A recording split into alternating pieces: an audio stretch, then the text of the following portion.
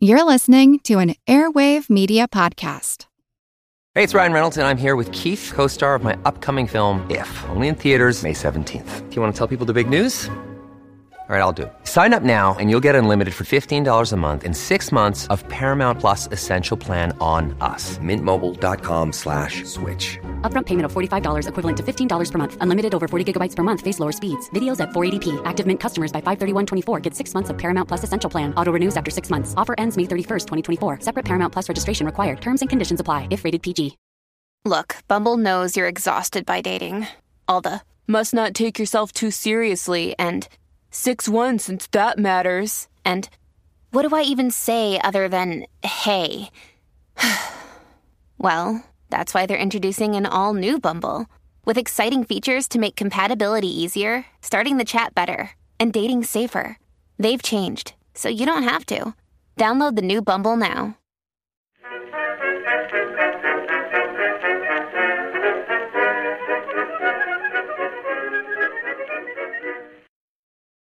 Hello, everyone, and welcome to another History of the Great War interview.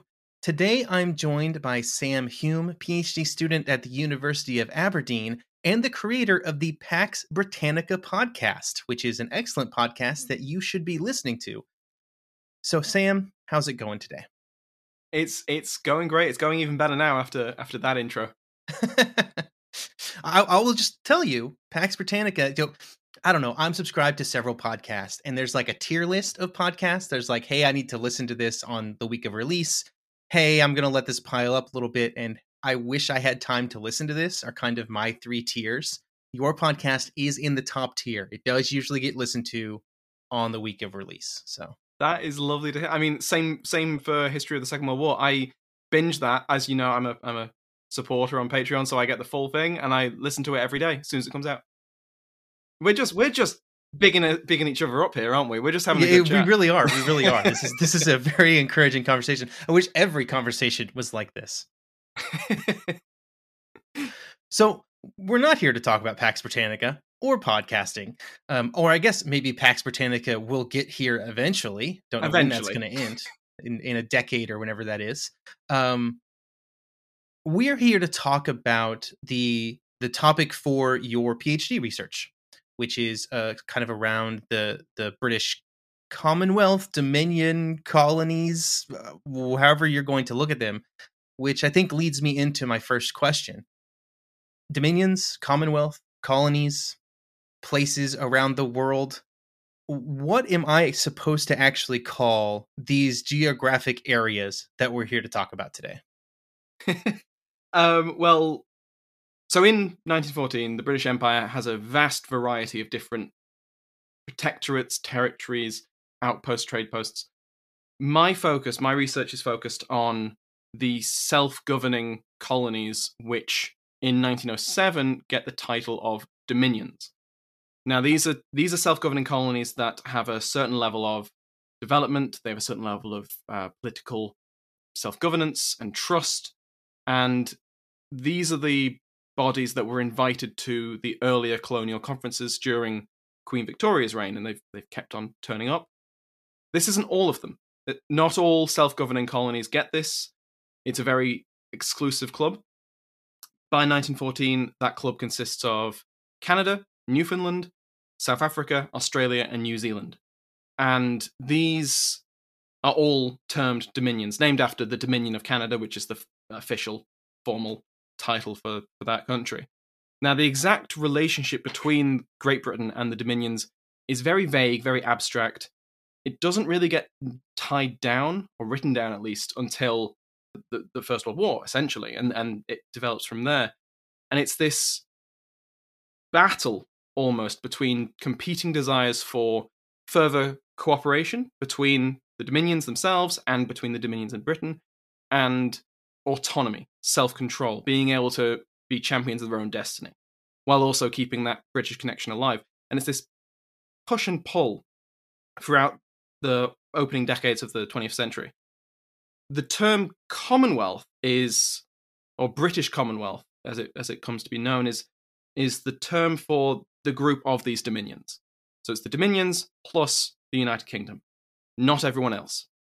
although contemporaries do start to conflate empire and Commonwealth together, that's a whole different thing. But I specifically look at the British Commonwealth of Nations, which is UK, Canada, Australia, New Zealand, and South Africa.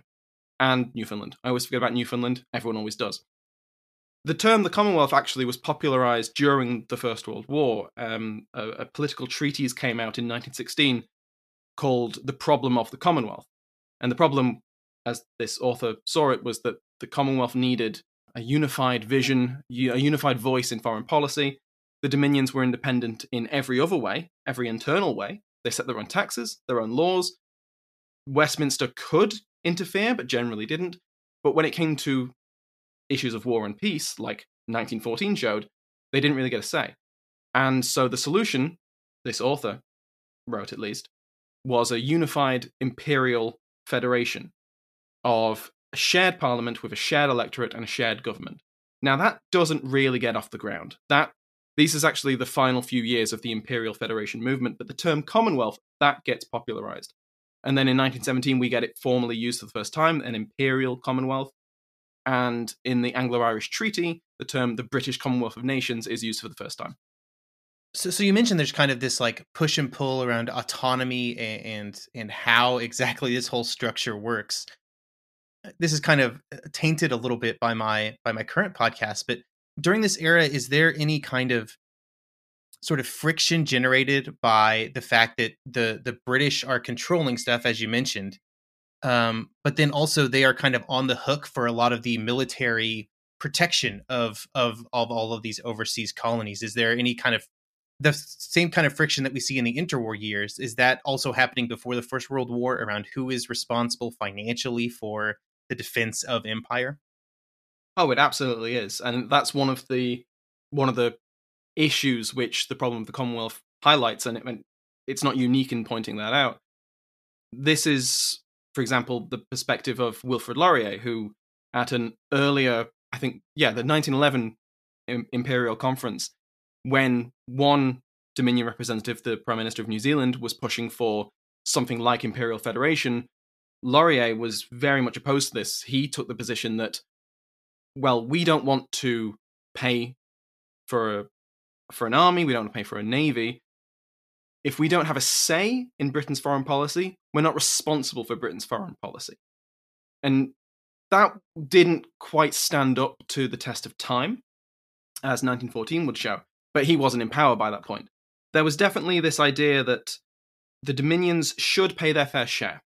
And there was this idea that the Dominions and the Empire as a whole was a drain on Britain in terms of defense, because the Dominions weren't paying their fair share.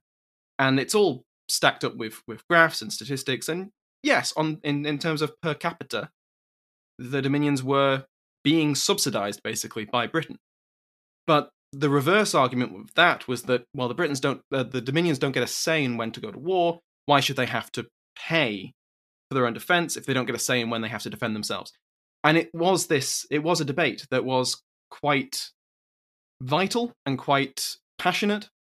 And it's one of the reasons I find the period so interesting. And I'm sure the leaders in London were very reluctant to give up any of the control that they had about, when they were going to war or about foreign relations. Oh, absolutely. At the 1911 Imperial Conference, when Joseph Ward, who's the New Zealand Prime Minister I mentioned, he's pushing for this. He's not doing a very good job of making his point clear, and basically everyone gangs up on him. But Asquith, who's the Prime Minister at the time and would be, as your listeners know, at the start of the First World War, he's very clear. He says there's no way that we can share responsibility for foreign policy.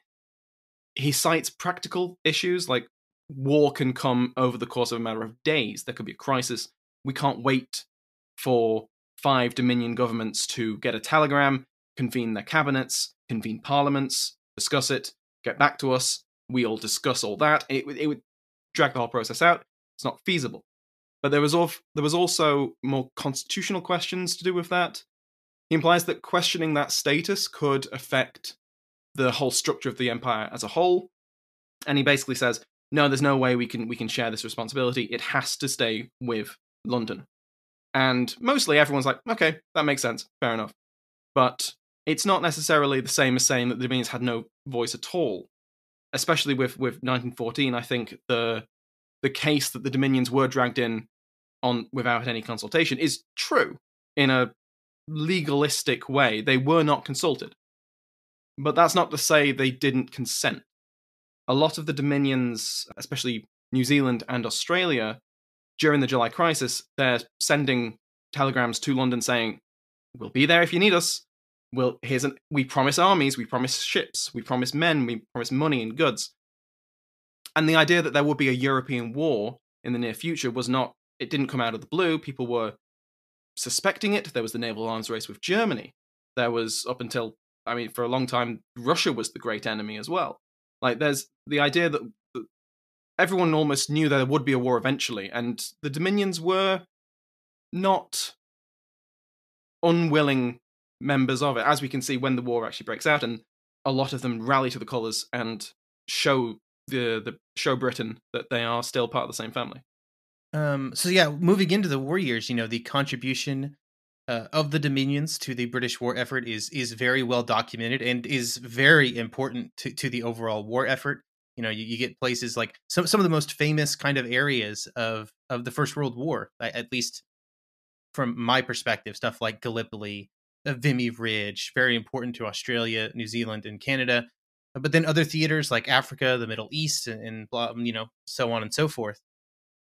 Sort of when the war starts, you mentioned that, some places were very kind of ready to go, very much throwing their support behind decisions made in London. But was there kind of a difference in experience among these places when it came to the war? Like, were there different views on the war depending on where they were located on the globe, or different responses to the sort of the conflict when it starts? When it starts, and among the Dominions, not so much. There's dissidents against the war, like there were in all the belligerent countries, especially left-wing parties a lot of them were very eager to reject the war, go for international peace and all that stuff, and that doesn't really work out, but there are dissidents who think that. But in terms of official, like, Dominion government positions, not really. They all rally to the flag. They even South Africa, which within 12 years or so has been at war with Britain, and only became a united country 4 years prior. Even they rally to the flag. Now, South Africa is a different story, kind of, because there is a small rebellion, which in hindsight is not a real threat. But this was the Marits Rebellion that came out of lingering anti-British resentment and also pro-German sympathies, but it's crushed very quickly. And there's nothing else like that in any of the other Dominions.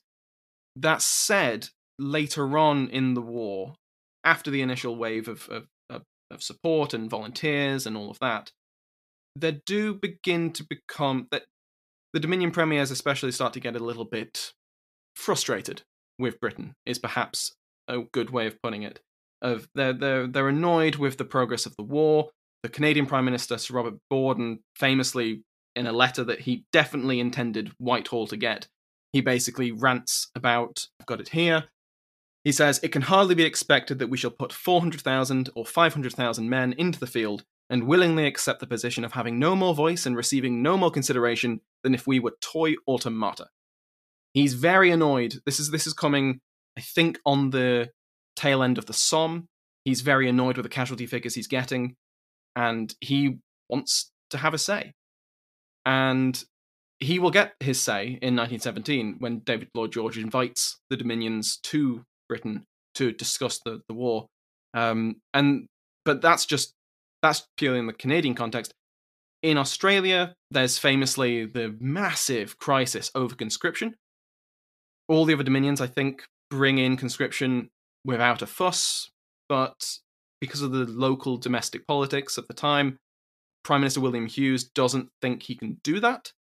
So he calls for a referendum. He thinks he's going to win it. He doesn't. He's narrowly defeated, and it shatters the Australian Labour Party.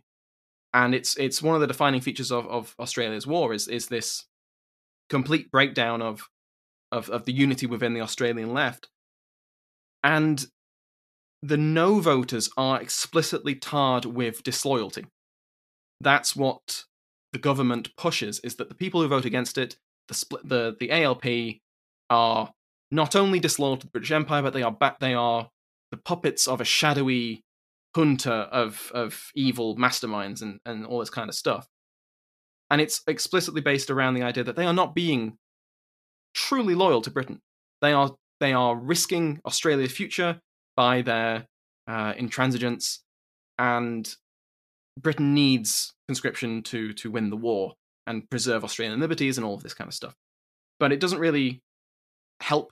It doesn't help the government, because they lose the referendum. They have another one the next year. They lose that one too, and all it does is really just divide former political allies into serious camps. It's hard to avoid it living in Britain at the moment, but it is very similar in that way to the Brexit referendum. It shatters political expectations, the status quo. It's a post-conscription crisis. Australia is very different. So when looking at sort of the political upheaval that happens around that, like, is that one of those political events where it kind of ends up cutting across party lines in some ways and kind of reshapes the entire kind of structure of Australian politics during that period?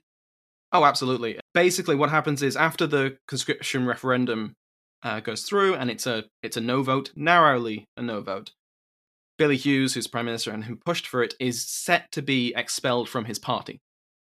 And he essentially goes, "You can't fire me, I'm quitting."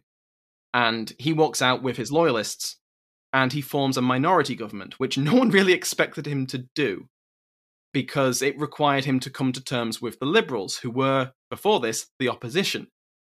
So now the former government party is now in opposition, the former opposition party is now propping up the government, and it's a very unstable situation. And that's where David Lloyd George's invitation to come to London comes in, and that causes chaos, because Billy Hughes wants to go.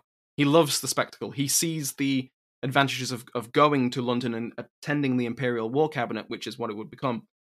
But he can't leave Australia like this. He'll be on the ocean, he'll be on a ship, and he'll land and find out he's no longer Prime Minister anymore. Like, it would have been a terrible situation. So he forms a coalition, a national government. It's called the National Party, with the Liberals. And so we have this complete rearrangement of Australia's political scene, where a former Australian Labour Party Prime Minister is now leading a majority of Liberal MPs, formerly Liberal MPs, and he fights an election on this platform, the platform of win the war. The ALP are all traitors, and they're stopping me going to London and representing Australia, and he sweeps it. He gets a massive majority. And even with that, he then tries again with the conscription referendum and is defeated again. So Billy Hughes' career is incredible. We can learn from that. The Australians were 100% behind winning the war, 100% not behind conscription. Yes. It's really, really interesting.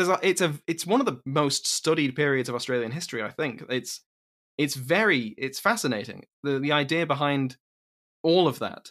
You can be for the war, and yes, we'll volunteer, but don't make us go. If you make us go, that's tyranny. That's Prussianism. We won't stand for it. But we'll vote for you anyway. It's bizarre. It's really, really interesting and definitely worth anyone's time to read about.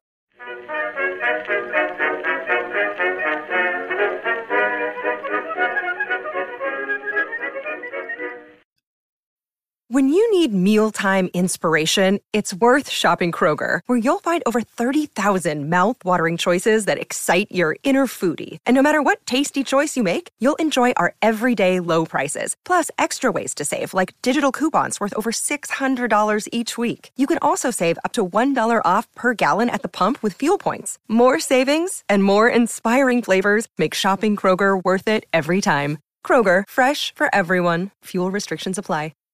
Napoleon Bonaparte rose from obscurity to become the most powerful and significant figure in modern history. Over 200 years after his death, people are still debating his legacy. He was a man of contradictions, a tyrant and a reformer, a liberator and an oppressor, a revolutionary and a reactionary. His biography reads like a novel, and his influence is almost beyond measure. I'm Everett Rummage, host of the Age of Napoleon podcast, and every month I delve into the turbulent life and times of one of the greatest characters in history, and explore the world that shaped him in all its glory and tragedy. It's a story of great battles and campaigns, political intrigue, and massive social and economic change. But it's also a story about people, populated with remarkable characters. I hope you'll join me as I examine this fascinating era of history. Find The Age of Napoleon wherever you get your podcasts.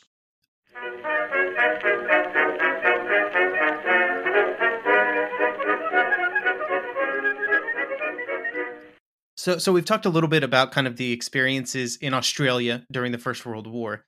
And I think like sort of the legacy of the war in places like, Canada, Australia, New Zealand is often kind of well known. Like they're seen as this moment of national sort of creation almost, like where they're asserting their identities on the international stage.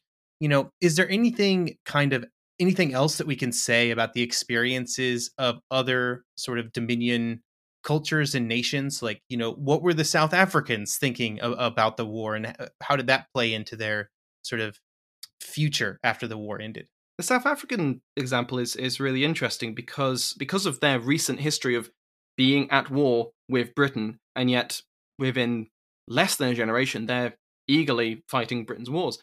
One of the key members of the Imperial War Cabinet and the general constitutional progression of the Commonwealth as it becomes is Smuts, who is this former Boer commander who is then basically deputy prime minister and then actual prime minister when his superior dies. He is in Britain for most of the last few years of the war, and he joins part of the British War Cabinet as a full member, not as a part of the Imperial War Cabinet. He's so trusted by Lloyd George, he is respected by all parties, and yet when he goes back to South Africa after the war, he's defeated. His political rival Hertzog takes over. And we see this in quite a few other cases as well. In Canada, Borden is dethroned by Mackenzie King, who is also an imperial skeptic's too much of a leap, but he's less gung-ho about the empire as Borden maybe is. But there is this trend almost of post-war Dominion politics that is more, not wary, again, wary is the wrong word, but more aware of their ties with Britain and perhaps wanting more skepticism in their leaders from it. This is something I do want to read into more. I want to research more, so I'm not claiming that as a fact at all, but it's definitely something I want to look at in my thesis.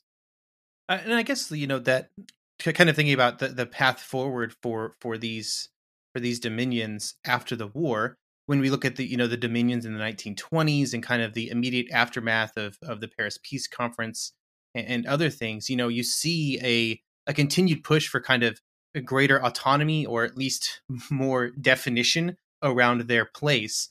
And I guess, that would be the kind of expected political outcome of maybe a growing skepticism about existing structures within the populace, even if it's, that skepticism is not extreme or sort of rebellious. Wanting clarification and wanting more autonomy would be what I would think would be the outcome of some of those movements. I think that's really well put. I think it does seem like that. And it's funny you mentioned that wanting more definition is as a good thing. In a lot of cases, it actually was not seen as that. It was seen as the British Commonwealth. We'll just call it that now. It becomes more popular as the war goes on, and in the 20s, it becomes almost the official name for it. The Commonwealth works based on precedent and flexibility and understanding. And the fear was from many people that as soon as you lay down those rules in black and white on paper, it's no longer flexible, it can break.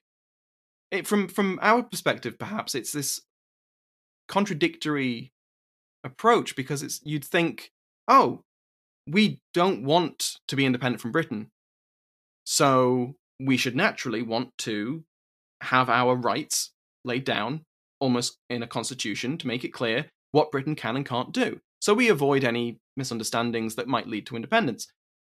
But that's not the way many contemporaries saw it. They saw it as like, no, you're threatening something that works very well. If it's not broke, don't fix it. But for many people at the time, it was broken, as 1914 had showed.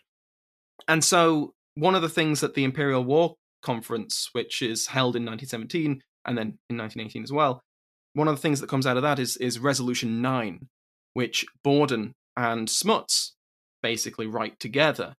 And Resolution 9 declares that the Dominions were autonomous nations of an imperial commonwealth, and they possess the right to an adequate voice in foreign policy and in foreign relations. Now that is very specifically worded. It doesn't say independent voice, just adequate voice. It doesn't specify mechanisms. It doesn't say the Dominions can make their own foreign policy. It doesn't say that Dominions can have a say in Britain's foreign policy. Just an adequate voice. And that's the key to any diplomatic agreement, basically. Just ambiguity and vagueness. And so we see in 1917 and 1918, the Dominions start to actually throw their weight around, almost by invitation. Lloyd George, when he becomes Prime Minister at the end of 1916, he does invite the Dominions to come along and discuss the war. They discuss war and peace. And so in 1918, when the conference re-meets, they basically set up peace committees to discuss what they'd like the end of the war to look like, what they're fighting for. And the Dominions outnumber any British statesman on both committees. There's territorial and there's non-territorial, and in both of them, the Dominions basically, I would argue, make their case. And so the committees end with reports basically saying that Australia and New Zealand will keep the Pacific Islands they took from Germany. South Africa will keep the African colonies they took from Germany. And what's interesting is that when Britain goes to Paris after the armistice and they make their peace terms known, it's almost the same as what the Dominions had requested, had demanded. They don't get annexation, but it's through the stubbornness almost of the Dominion premiers who are there at Paris that instead the mandate system gets mandate class C, I believe, which is essentially annexation in all but name. But it was enough to appease Wilson. But that's another thing that needs to be emphasized, is that the idea that the Dominions were at Paris. A lot of contemporary nations were like, hang on, why? Why are the Dominions here as well? Why do the Dominions get a voice, get a vote? They're just part of Britain. They'll do what Britain says. That's unfair. And the Dominions took that as a challenge. We're like, no. We're independent nations. Look at Resolution 9. This is what this is all about. And so the Dominions, they also, in the Council of Four, the Dominions are part of the British panel system. So when Lloyd George isn't available, Robert Borden tended to step in. And as members of the British Empire delegation, they had access to documents that other minor nations didn't. So even when the Dominions weren't in the big councils where they're making all the firm decisions, and instead they're talking to Argentina and Peru about peace terms, they have information that the Argentinians and Peruvians don't have because they're part of the British Empire delegation. And we see the Dominions throw their weight around, throw the Empire's weight around at Paris with things like the racial equality clause that the Japanese wanted. I mean, it's fair to say that had opponents from outside of the Dominions as well, but I think the most infamous opponent of it is Billy Hughes of Australia, who says things that no other diplomat at the table would be willing to say about their ally who sat across the table from them. And he goes on about how it's all horrendously racist and terrible stuff, but he manages to turn a previously fairly neutral attitude of the British round to their side. And I think that's really, I mean, it has massive repercussions because it really, really ticks off the Japanese, obviously. But it goes to show to many Australians that, we have the voice of the Empire behind us now. We can make our case on the international stage. and they would continue to do so. It is really interesting, kind of the role they play at the Paris Peace Conference, like, and how they get like the same, or as you mentioned, like sometimes even better rights than other, totally independent nations that are there participating in the discussions. Yeah, it is noticed at the time, and a lot of the other, especially France and the US, are like, no, you can't stack the votes in your favor. I can understand maybe some frustration when somebody shows up to take a vote and also brings along 4 friends that they say also gets a vote. But this is the interesting thing, is that Lloyd George, he was happy to use the Dominions as a club to get what he needed to do, and he did do so. But I don't think he was a zealot when it came to getting the Dominions at Paris. But the Dominions wore him down, or at least they convinced him of the value of it. And then Britain, as an empire, as a unified voice, managed to then persuade the other allied powers that no, the Dominions do need to come along. They are not just instruments of British will. They have their own voice. And they did. But it also, helped Britain quite a bit in some ways. So after the Paris Peace Conference, after sort of all of that gets sorted out, during the 1920s, we do see further development of kind of the British Commonwealth and the relationship between all these various units. So can you tell me anything about the Balfour Declaration and then the 1926 Imperial Conference? I absolutely can, because I find them absolutely fascinating. Well, we have, after the Paris Peace Conference, the next big thing on the Dominion international calendar is the 1921 Imperial Conference. First one after the war, and the big thing at this, the big international debate, is over the Anglo-Japanese Treaty, which is up for renewal, or at least the people there believe it's up for renewal. It then turns out it's a little bit more complicated than that. But what basically happens there is that Britain goes into the conference planning to renew the treaty. And the Japanese were good allies. They protected Britain's interests in the Far East. They kept Australia and New Zealand in the war, allowing them to send troops and supplies and everything else Britain needed.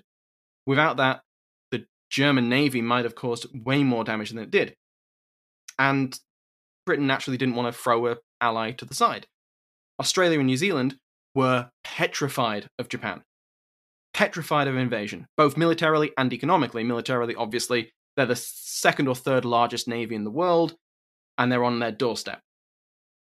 Economically, again, it's white Australia, white New Zealand, this racist terror of immigration, of being outcompeted by lower wages and all that kind of stuff. Whereas, so keeping the alliance keeps them on side, keeps them an ally, keeps them a friend. South Africa's fairly neutral on it. Canada is very much against renewing, because Canada has several hundred miles of border with a reason why they don't want to renew. Because America is not happy with the Anglo-Japanese Treaty, because they see it, kind of correctly, as a team against them. Which it was, pretty much. It was, yeah. Yeah. Accurate. And so Canada is naturally a little bit cautious of pissing off the giant military behemoth on their southern border. And what happens is that the Canadians manage to almost win the conference over to their point of view. Or at least they drag it out long enough that the Americans then take the rug out from under them by inviting them to the Washington Naval Conference. And that replaces the treaty with a multilateral alliance, agreement on how much of a navy you can build and all that kind of stuff. And that was the end of it. The Dominions were not invited to that, and they didn't seem to expect to go. But they did at least. I would argue that they had a very powerful voice at that discussion, where Britain could have easily just abrogated the treaty, moved on with its life, and instead listened to what the Dominions had to say. And one Dominion managed to, maybe not overrule, but managed to drag out proceedings and get what it wanted in the end, which was the denunciation of the Anglo-Japanese Treaty. There's some really dramatic irony in a lot of the proceedings, where the Canadians are basically saying, Japan will always be a friend, whether there's a treaty or not. And the Australians are saying, if we insult the Japanese so much as we already have, this is Billy Hughes, by the way, so this is the guy who just a couple of years earlier insulted them to their face. And he's maybe thinking, okay, the alliance stops them actually reaching over the table and punching me, so I want to keep that. He's saying things like, if we insult the Japanese, if we insult their honor, that will backfire. And then there's the next big event is the Chanak crisis, which again is a case where the Dominions assert themselves and they throw their weight around and they say to Lloyd George, who is, I won't get into it, but basically he's playing a game of brinkmanship with Ataturk in the Republic of Turkey, and he just takes for granted that the Dominions will be on their side if they go to war. And again, I don't want to oversell the Dominion role in it. This was a failure on the international level. He didn't get agreements from France or Italy, but notably, the Canadian Prime Minister Mackenzie King, in response to a telegram from Churchill saying, please give us troops, he says, hang on, no. The Canadian Parliament will decide whether we go to war. And it wasn't a rejection of going to war, but he was reserving the right to Canada for that. And this comes up at the 1923 Imperial Conference, and it's basically decided, yes, we need to sort some stuff out, because one thing, that was really embarrassing for everyone. That just showed disunity on an imperial front to the entire world. We don't want that to happen again. And so in 1926, as you said, at the Imperial Conference, we have the Balfour Declaration, which comes out of the Committee of Intra-Imperial Relations Committee. And this is Arthur Balfour. He likes his declarations. He had one in 1917. It's probably more famous than this one, but I would say this one's just as important in terms of what it means for world affairs. Because the Balfour Declaration said, they, meaning the Dominions and the UK, are autonomous communities within the British Empire, equal in status, in no way subordinate one to another in any aspect of their domestic or external affairs, though united by a common allegiance to the Crown and freely associated as members of the British Commonwealth of Nations. This is the first time that the unique relationship between Britain and its dominions was actually spelled out in as much detail as this. And there were concerns that, like I said, now it's laid out in stone. Now we know what the terms of this agreement is. What if those terms are broken? They can't just be ignored or brushed under the carpet. But it was a symptom of the times. It had already been clear that the current arrangement was no longer acceptable. And it needed to be fleshed out. It needed to be confirmed to avoid Chanak again. Like, I guess like having a flimsy agreement only looks good and works as long as everybody's kind of on the same page by default or by choice, but everybody's working together. Once there are cracks shown, like in the Chanak crisis or Chanak event, then any veneer of, oh yeah, we're just working together, it's all great, we're all friends here, kind of starts falling apart, and you do need that increased level of definition. It's very much seen as a family. And that's some of the arguments that come to mind against the idea of the Balfour Declaration was you don't want to have you don't need a document. When you go to have a family gathering for Christmas or Thanksgiving or whatever, you don't need an agreement between uncles and nephews and cousins and everyone what the terms of their relationship is. You're a family, you all know it. That's the sentimental aspect of it. And that doesn't win the day, essentially. Although the idea of the Commonwealth and the Empire being one big happy family does not go away. That's still very, very present. Usually illustrated as lions in a lion's pride. That tends to be the imperial symbolism. Excellent. So thank you for kind of shedding some light on the relationship between all of these different disparate parts of the British Commonwealth. Obviously, there's a lot more to say about the evolution of the Commonwealth during the interwar period and going into the Second World War. But I think we should probably save that for an interview on a different podcast that I know of that's currently ongoing through the interwar years. But thank you so much for joining me here today and having a chat about this stuff. Thank you for having me, Wesley. This has been a lot of fun, and as you might be able to tell, I love talking about this stuff.